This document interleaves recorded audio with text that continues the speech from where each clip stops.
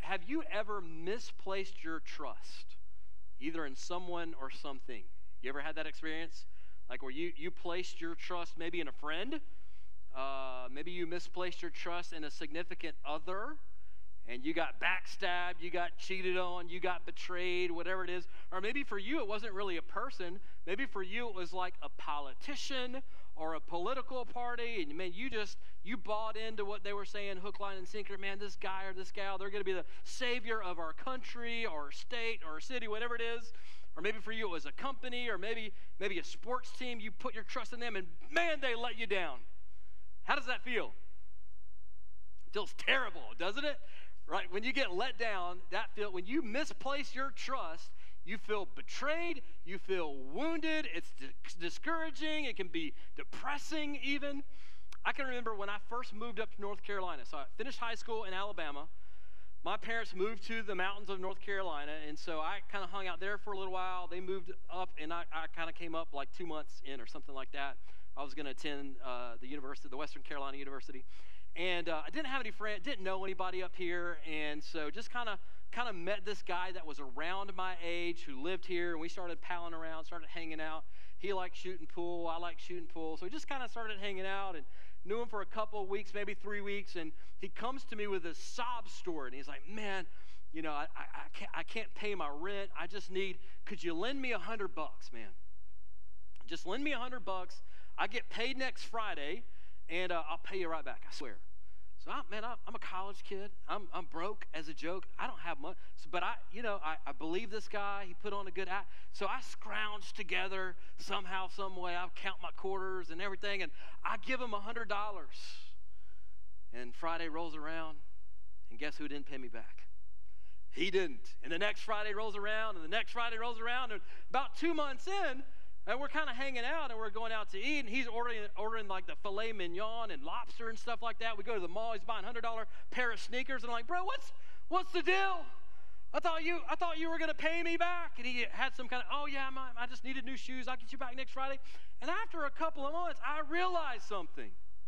He had no intention of ever paying me back, right? To this day, I never got that money back, and we're no longer friends, right?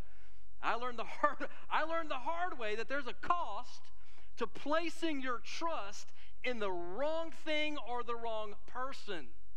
And here's the bottom line of the message this morning. Trusting in the wrong thing can be fatal in life, both literally and figuratively. But, and here's the good news, trusting in the right thing can lead to a happy, healthy, fulfilling life.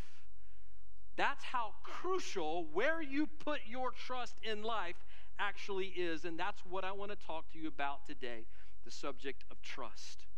If you have a Bible, go ahead and open it up, turn it on your device or on your app to Psalm 125. Psalm 125. We are now in our 6th installment of our Ascent series, where we're just kind of systematically working through these 15 Psalms from Psalm 120 to Psalm 134. This book of Psalms that was written ultimately as songs for pilgrims on their journey, as they would journey to Jerusalem 3 times a year for the worship festivals. That's one of the reasons they're called the Psalms of Ascent, is people would have to travel upwards to Jerusalem, which sat almost at 3,000 feet above sea level. So anywhere in that area, you're traveling up to Jerusalem, thus the Psalms of Ascent.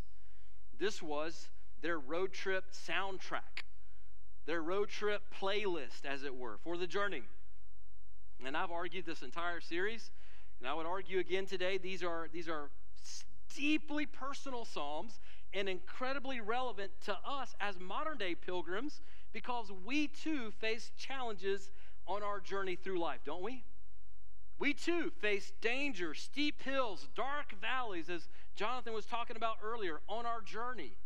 We all do, whether you're here as a follower of Jesus or whether you're here as not a follower of Christ. John Calvin, one of the reformers, called the Psalms a mirror of the soul. A mirror of the soul. I think that's good. The Psalms help us see ourselves clearly for who we are, so that we might look up to the one who can do for us what we cannot do for ourselves. And so this is incredibly important for us as pilgrims. in this journey called life. And so what I want to do now, before we jump into Psalm 125, and I'm excited about the truths that we're going to unpack together in this psalm today, but before we do that, let's stop and let's ask for God's help, the Holy Spirit's presence, as we enter into his word this morning. God, we come to you, and man, it's dark and rainy and nasty and messy outside in the weather, and I would just guess for many of us in the room, many of us watching online right now, that maybe that's the condition of our soul right now. That things just feel chaotic and nasty and messy and wet and kind of gross. God, for those of us who are coming off of a mountaintop even, God, we're all in different places in our spiritual journey, and yet for all of us, the subject of trust is incredibly important, because where we place our trust in life will in many ways determine the entire trajectory of our lives. So God, would you help us now as we open these words that were written so long ago, but they're alive and they're active because your Spirit speaks them into our hearts in a supernatural way. Would you do that now? Holy Spirit, we invite you into this place. We invite you into this space. We invite you into our hearts, into our minds. Please speak to us. Please apply these truths to our lives in such a way that we walk out of here more like your Son, Jesus, than when we walked in. And we pray and we ask all of this in the beautiful name of your Son, Jesus. Amen. All right, Psalm 125, let's read the whole thing together. It's only 5 verses.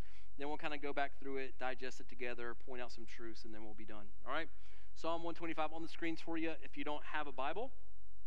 The psalmist writes this: those who, and here's that word, here's our theme for the day, right? Those who trust in the Lord are like Mount Zion, which cannot be moved but abides forever.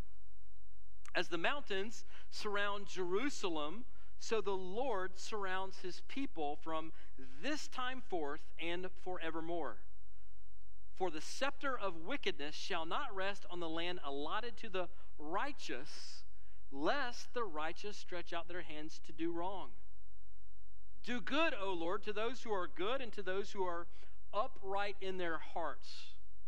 But those who turn aside to their crooked ways, the Lord will lead away with evildoers. Peace be upon Israel. Now, in these 5 short verses, I think the psalmist gives us 5 benefits, 5 truths, but 5 benefits of trusting in God above trusting in other things. So in other words, if you choose to place your highest level of trust in God over this world, over our culture, over other people, over your friends, these are truths that you can expect to experience in life as you walk with Jesus and place your trust in him.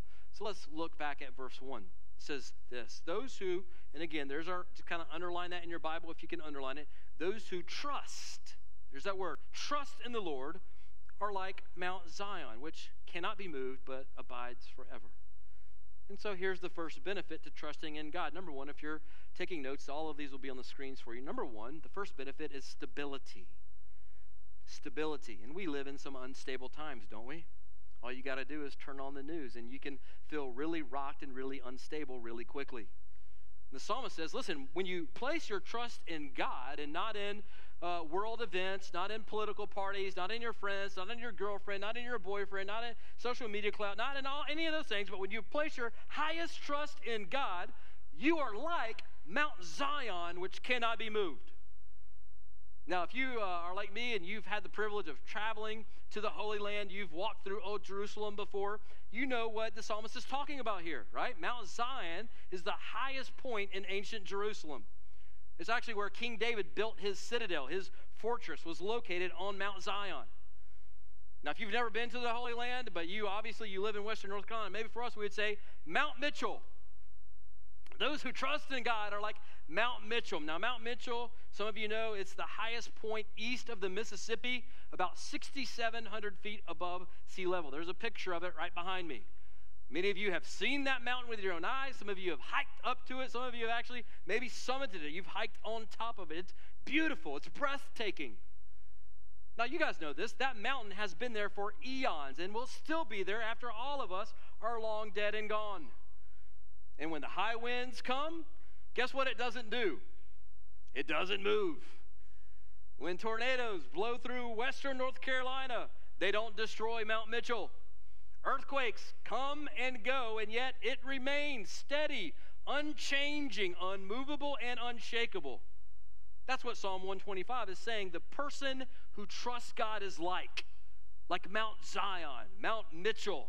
When the earthquakes of life rattle your peace of mind, when the high winds of disappointment beat against your life, when the tornadoes of pain and loss blow through your life, you remain steady, stable, because the one you trust can never be shaken or moved. Charles Spurgeon, one of my favorite quotes on the screens for you, said this: "I've learned to kiss the waves that throw me against the rock of ages." One of our interns may have this tattooed on her arm. I won't tell you who it is, but her name rhymes with Emily Priss. All right, you can talk to her later. You probably can't figure out who it is, but what Spurgeon was saying here is that, listen, guys, even in the midst of trials and challenges in life, these ultimately serve, for those of us who know and trust in Jesus, these ultimately serve as opportunities to grow deeper in our faith and experience the stability that God offers. So even the trials, even the high winds, even the tornadoes, even the disappointments, even the pain, even the loss that we all experience in this life serve as opportunities for those of us who know God to grow deeper and experience the stability of a God who is unmovable, unshakable, and we become like a mountain, Mount Zion, Mount Mitchell. Jesus tells a parable in Matthew 7, highlights the same truth. This will be on the screens for you. Really short. Let's just read through it really quickly. Jesus says this: "Everyone then who hears these words of mine and does them will be like a wise man who built his house on the rock. And the rain fell, and the floods came, and the winds blew and beat on that house, but it did not fall because it had been founded on the rock." Now here's the flip side of the coin in verse 26. "And everyone who hears these words of mine and does not do them will be like a foolish man who built his house on the sand. And the rain fell, and the floods came, and the winds blew and beat against the house, and it fell, and great was the fall of it." And Jesus is saying here, listen, guys, if you build your life on me, you'll be unshakable in the storms of life. And you'll experience a stability that the rest of the culture around you and the rest of the world around you doesn't really get or can't even really understand. It'll be amazing. You'll have a really kind of a supernatural kind of stability. But if you choose to build your house on the foundation, the sands of this world, on yourself, your own personality, your own preferences, other people, the value systems of our culture, which oftentimes oppose the value system of the kingdom of Jesus, he's warning us here, man, your life is going to be unstable. In fact, eventually, in the end, in the final analysis, what you're going to find out is your life, your world begins to collapse around you. And so I think probably a healthy, helpful question for all of us to ask, even right now in this moment, is, what are you building your life on right now, friend? What are you building your life? Now, I'm not asking you for the Sunday school answer. I know you know the right answer, right? Jesus. I'm not asking you just to give me the auto answer. I mean, really look at your life, examine your life, do a little inventory. What are you building your life on? What's the foundation of your life? What are you trusting in? Because I would guess for many of you, it's something other than Jesus. It's some kind of sandy foundation, whether it's your career or your bank account or a romantic relationship or whatever it is. And Jesus loves you enough to say, friend, don't build your house, your life on that sandy soil because it's going to collapse around you. Put your trust in me. Build the house of your life on the firm foundation of who I am, the rock of Jesus. And friend, listen, how you answer that question, whether you're building your house on the rock of Jesus, the sands of this world, how you answer that question will determine really whether your life counts for anything significant in this world or whether you waste your life away entirely. And so that's the first benefit. For those of us who placed our highest trust in God, is that we will experience his stability, even in the storms of life. But that's not all. Those who trust in God also get the benefit, number 2, of his security. Now look at verse 2 again with me as well. Verse 2 says this, as the mountains surround Jerusalem, so the Lord surrounds his people from this time forth and forevermore. Now, many of you know this, but Jerusalem was built on a mountain, but it was also surrounded by other mountains. Now, as people who are mountain dwellers ourselves, right? We live in the mountains. I think we understand this better than most. My family and I, we live about 15 minutes north of here, a little town called Weaverville. And to get to our little neighborhood, you have to kind of drive up this little hill or this little mountain, and it kind of flattens out. It actually was an old cow pasture before somebody built a development there. And so you kind of drive up this mountain, you get to our neighborhood, but even as you walk around our neighborhood, you can look up and see mountains surrounding the mountain. So we're on a mountain surrounded by mountains. And I was walking my dog alone one night this evening, and I just snapped a couple of pictures because I was meditating on Psalm 125, and I looked down. This is one of our cul-de-sacs. We're on a mountain, but you can see the mountains. And then I turned around. I snapped a picture right behind me. It's a little cow pasture. And there again, there are other mountains. So I'm on a mountain, surrounded by mountains, and I thought, how cool, man. I'm preaching on Psalm 125 about Jerusalem, the city on top of a mountain, surrounded by mountains. And here I am. God has given me a visual of this in my very neighborhood. Now, many of you live in neighborhoods just like that, or apartment complexes just like that. Even if you walk out on our church campus, same thing. We're on a mountain. You got to drive way up here to get here, but you look around and there are mountains surrounding this mountain. This is the picture that the psalmist is giving us here. He's saying, listen, this is how God surrounds his people, like a barrier of mountains. He's saying, believer, you are secure from ultimate destruction because God surrounds you like a series of mountains. Now, as we've already mentioned multiple times throughout this teaching series, this does not mean that we don't suffer as believers. If you've been a Christian for longer than like a day, you know that, right? Oftentimes, following Jesus brings us more trials, it seems like, more tribulations in life. It doesn't mean that we're protected from all trials and tribulations in life. This is not protection from trials. This is protection from ultimate destruction, from being separated from God in this life and in eternity. I think the words of Paul Tripp, a great Christian author, are helpful for us here. His quote will be on the screens for you. Tripp writes this. This is good. God's primary goal is not changing our situations and relationships so that we can be happy, but changing us through our situations and relationships so that we will be holy. And isn't that good? That's a completely different, a total shift in perspective. Now here's the beautiful thing. If you're in Christ this morning like I am, if you've pledged your allegiance to King Jesus, what that means is that even death itself, which the Bible calls the last enemy or the great enemy, even death itself for the believer begins to lose its sting, lose its intimidation factor for us. Tim Keller, who just passed away, went from this life into the presence of Jesus about a week ago, one of my heroes of the faith, said it so beautifully. His quote is on the screens for you. Keller writes this, all death can now do to the Christians is make their lives infinitely better. So we die, we go from this busted up, broken world right into the presence of Jesus and his kingdom. Man, that's the worst you can do to me? Is send me into the kingdom of my Savior? Man, that gives me a kind of freedom. That makes me a dangerous person in this life. Makes you a dangerous person in this life for the kingdom. George Herbert, the great English pastor and poet, says it this way. Death used to be an executioner, but the gospel makes him just a gardener. That awesome? Death used to be an executioner, something to be feared. Now he's just a gardener. See, the Christ follower is secure. Psalm 125 is telling us both in life and in death. No, we don't escape the trials and the pains of this world, but we do experience security within the trial, within the pains of this world. We sing in the rain, as it were.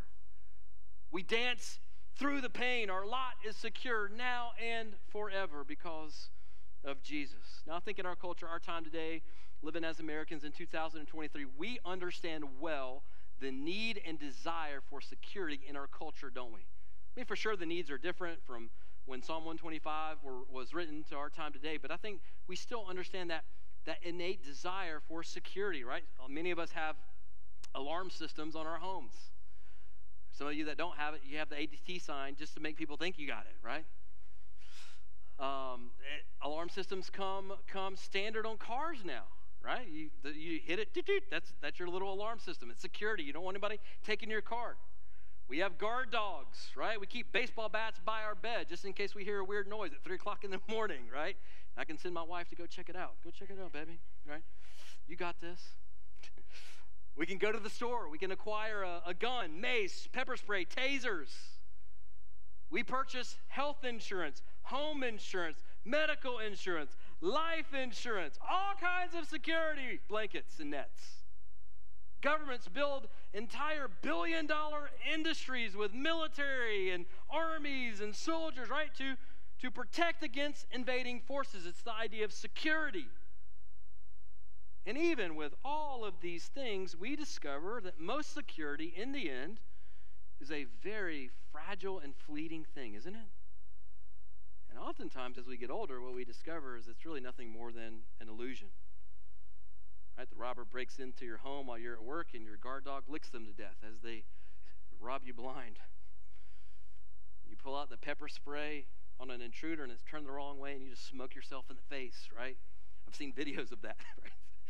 And then they just rob you blind as you choke on your own pepper spray, right? You file a claim with your ridiculously expensive medical insurance only for them to deny you. I'm not bitter about that, y'all, but is there any bigger hoax in America today than the medical insurance industry, right? Can I get an amen? So much for security. Now listen to me, there's nothing wrong with an alarm system in your house or having a guard dog or an insurance policy, but hear this.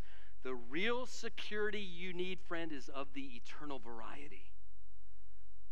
You need a God who surrounds his people like mountains surround a city, like a fortress.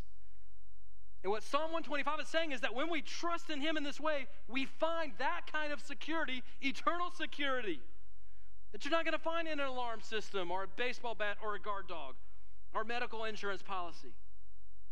This is the kind of security that you need in your life. This is the kind of security that I need in my life. It's found in God, is what he's saying.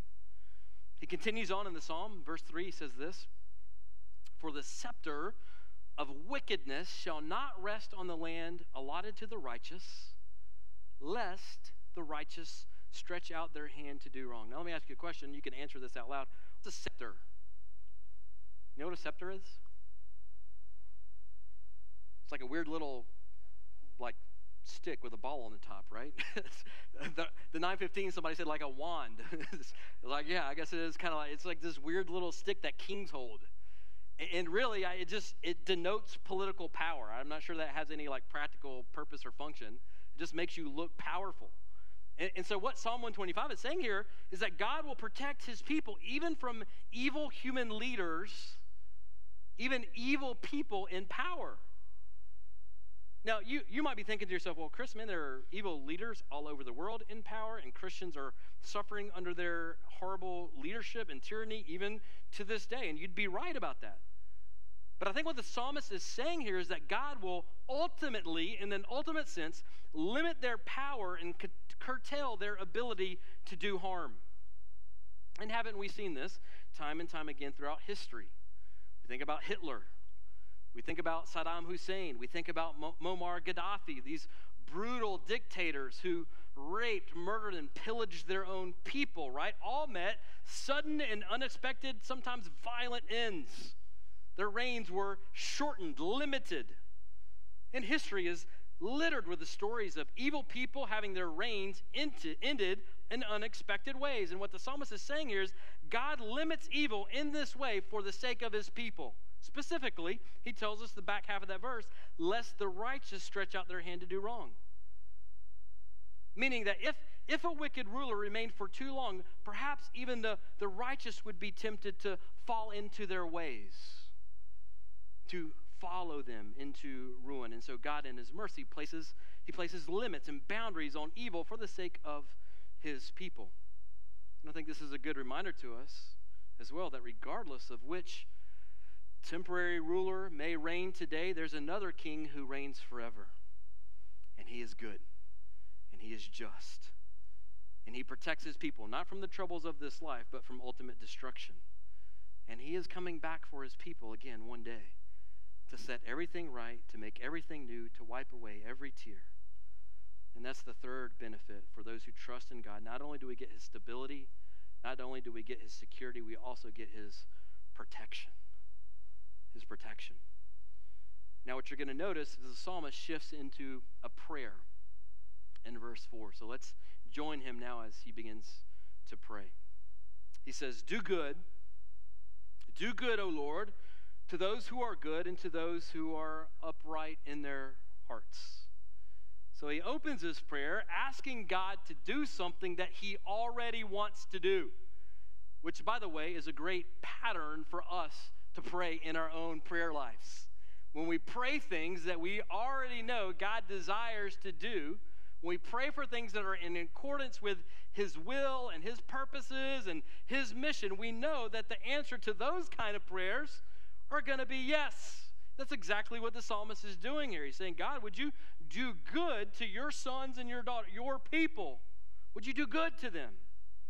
Now listen, for those of you in the room who maybe like me are parents, you got kids at home, or at one point you had kids at home, they're grown and gone now, and man, isn't doing good for your kids one of the greatest joys of your life? Isn't it? Like as a parent, isn't like doing good things for you, isn't that one of the things that brings you the most pleasure, the most joy in your life?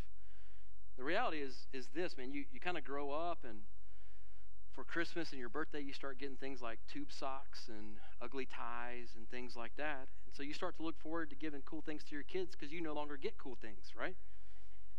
Of surprising them with that thing for Christmas or their birthday. And man, they've been talking about that skateboard or that bicycle or that BB gun or whatever. And man, you go and you find it and you wrap it up and you're just like watching them on Christmas morning. They open it up and their eyes light up and whoa, it just makes your soul fly inside of your chest. Like, yes, I did it. I nailed it. This is awesome. They're excited. Like, it brings you pleasure to do good to them.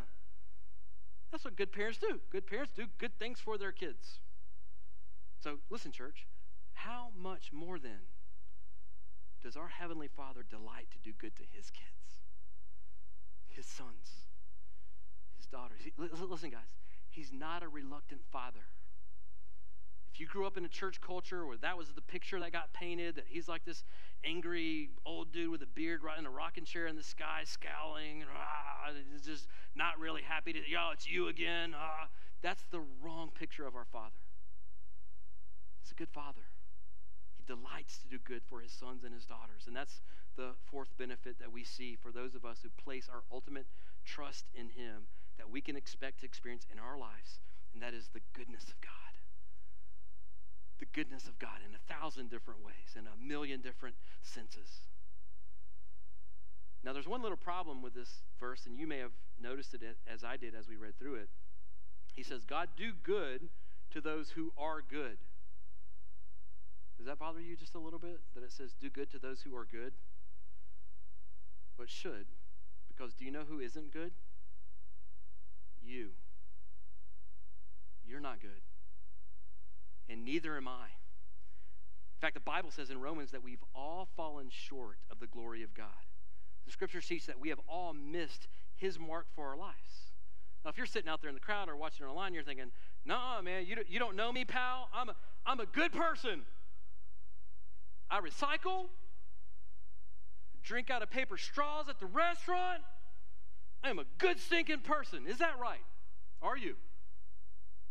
Shall we just start with the 10 Commandments? Have you ever lied? Ever in your life? Well, yeah, like a little white lie, but like I'm not a liar. Well, have you ever stolen anything? Even if it were something small? Well, yeah, like a few times. Well, have you ever coveted something that wasn't yours? Somebody else's house, somebody else's car, somebody else's spouse? Well, yeah, man, but you're getting personal. Let's not go there. Have you ever lusted after someone that you weren't married to? Well, now you're just meddling, preacher. Like, yeah, but I'm not a... So let me get this right. So you're telling me that you're a lying, coveting, thieving adulterer, but you're good. And we only got halfway through the 10 Commandments. We could keep going.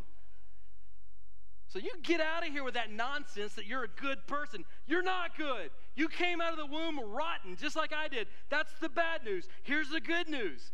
Jesus, by his life, his death, his resurrection, takes all that is not good in you and gives you his righteousness. So that when you and I stand before the Father one day, Christian, he will see the goodness of his Son instead of your filth. That is the gospel. That is the good news of Jesus Christ.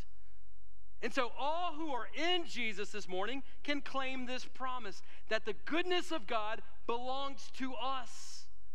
That it's our inheritance as his sons and his daughters.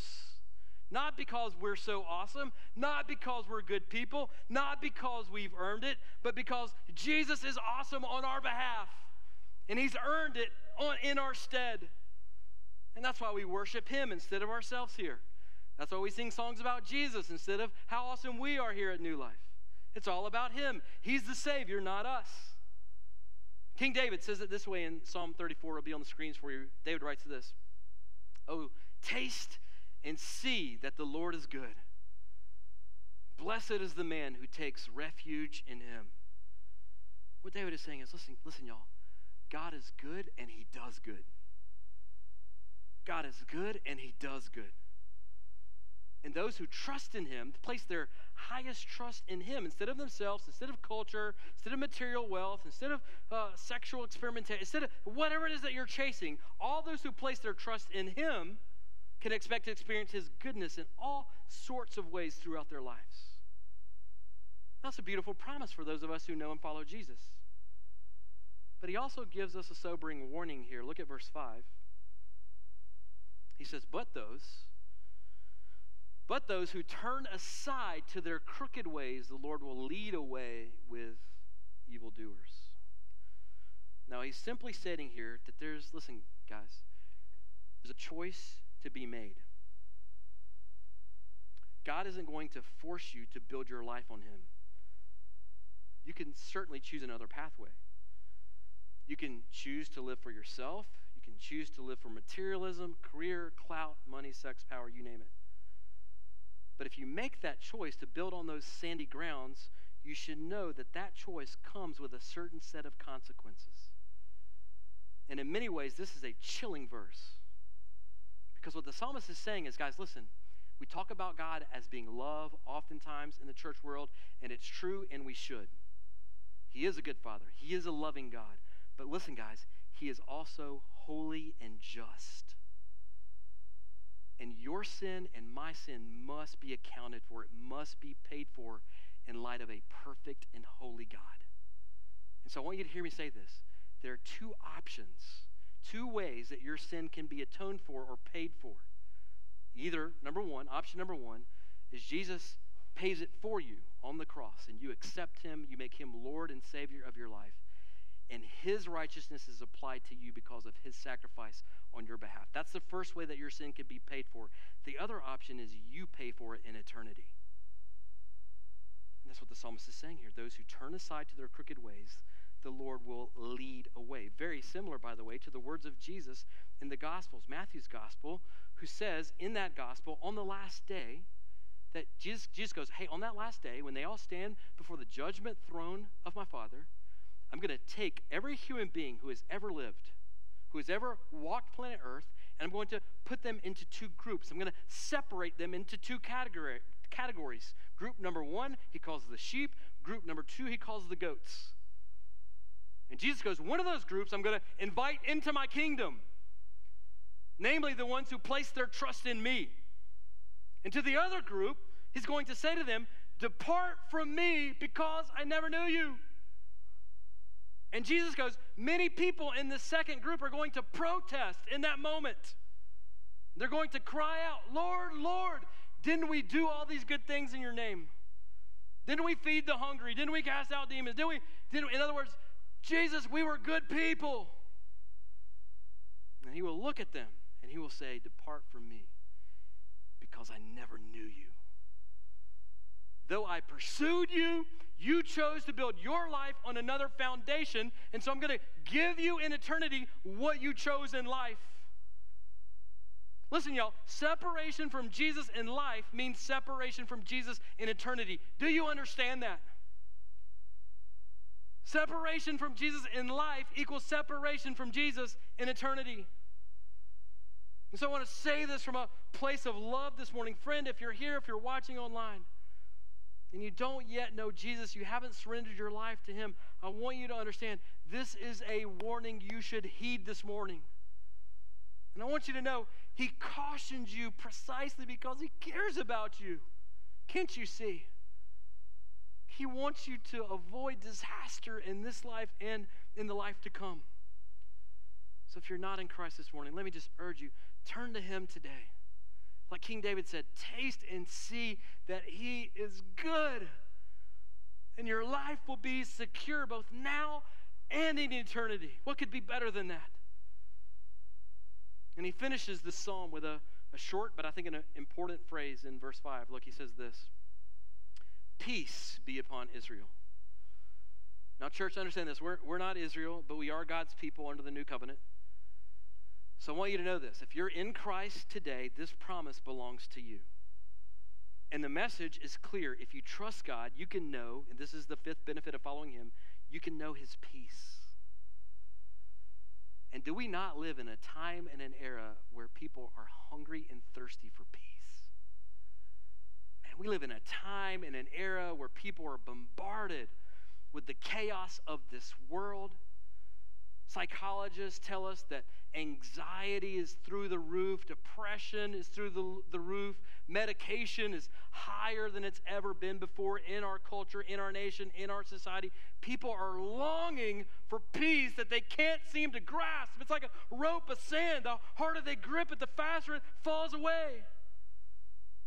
The message is clear, man. If you want to know this kind of peace, you got to find it in your Creator. And here's the reality: if you don't place your trust in Jesus Christ, your life is not going to be marked by peace and stability. It's going to be marked by instability, by worry, by anxiety. And that's not God's plan and purpose for you. He has better for you. In the New Testament, Paul puts it this way, really beautiful words in Philippians 4. Paul writes this. He's writing this, by the way, to Christians. So if you're a Christian in this room or watching online, this is for you. If you're not a Christian, this can be for you if you'll place your faith in Jesus Christ. But he writes this: don't worry about anything, but in everything, through prayer and petition, with thanksgiving, present your request to God. And there's that word, there's that concept again, there's what we're all chasing in this life. And the peace of God, which surpasses all understanding, will guard your hearts and your minds in Christ Jesus. Man, I need some of that. How about you? Man, I need that in my life. I need that in my life, and I know you do too. Now, this of course, is the word peace there. It's the concept, the Old Testament concept of shalom, which means complete peace, all-encompassing peace, peace that is not tethered to your circumstances. It supersedes, it swims above the pain and chaos that swirls in your everyday life. Now, how do we obtain, that's really the question, is how do we obtain that kind of peace? How do we get that? I want that, you want that, I need that, you need that, everybody you know needs that, wants that, is searching for it. How do you get it? Where do you find it? Very simple. Through Jesus Christ. Through Jesus Christ.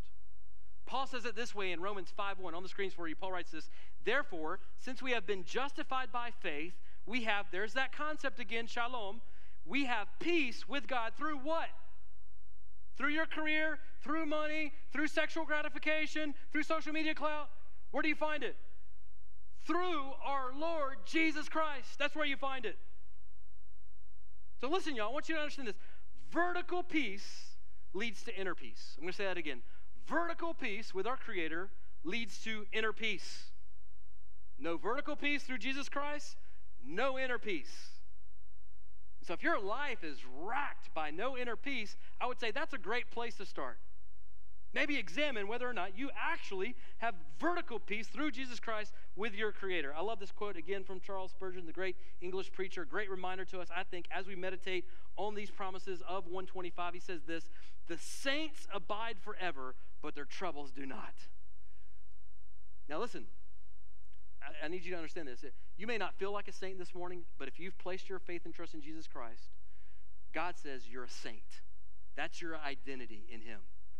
Now, are you still a sinner? Yes. Am I still a sinner? Yes. When God sees you cleansed by the blood of His Son, Jesus Christ, He sees you and He says, saint, perfect, holy, my son, my daughter, whom I love and delight to do good to.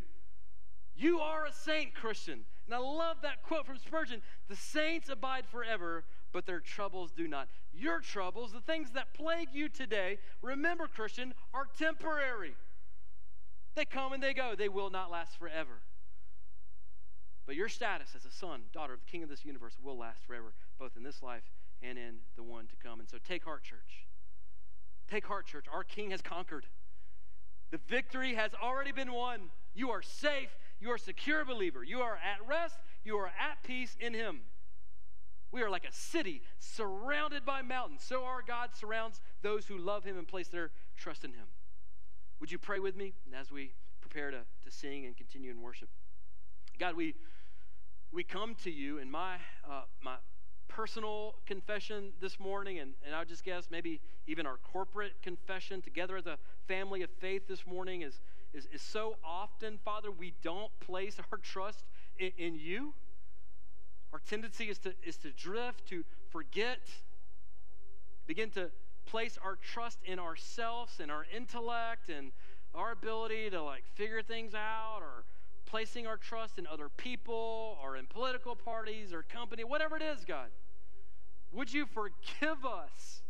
God, forgive us for the times where we place our trust in someone or something other than you. That is sandy ground, certain to collapse, certain to lead to catastrophe in our lives. If not now, then in the future. So God, would you remind us today to place our trust, to build our lives on the solid rock of the person and the work of Jesus Christ, so that we can experience your stability like Mount Zion, like Mount Mitchell, so that we can experience your security, your protection, so that we can walk in your goodness in this life, experience your peace even in the storms of this world. God, help us do that faithfully, more consistently as we trust you. Father, and I pray even for the person who's here sitting down in this room right now, maybe watching online, maybe is going to watch this later on in the week, or who knows, maybe a year from now. But I pray for the person under the sound of my voice who has not yet placed their faith and their trust in Jesus. God, I pray that you would just give them the courage right now, even in this moment, to cry out to you and say, Father, I confess I'm a sinner. I'm not good compared to you. I'm not good in the face of a perfect and holy God, but you are good.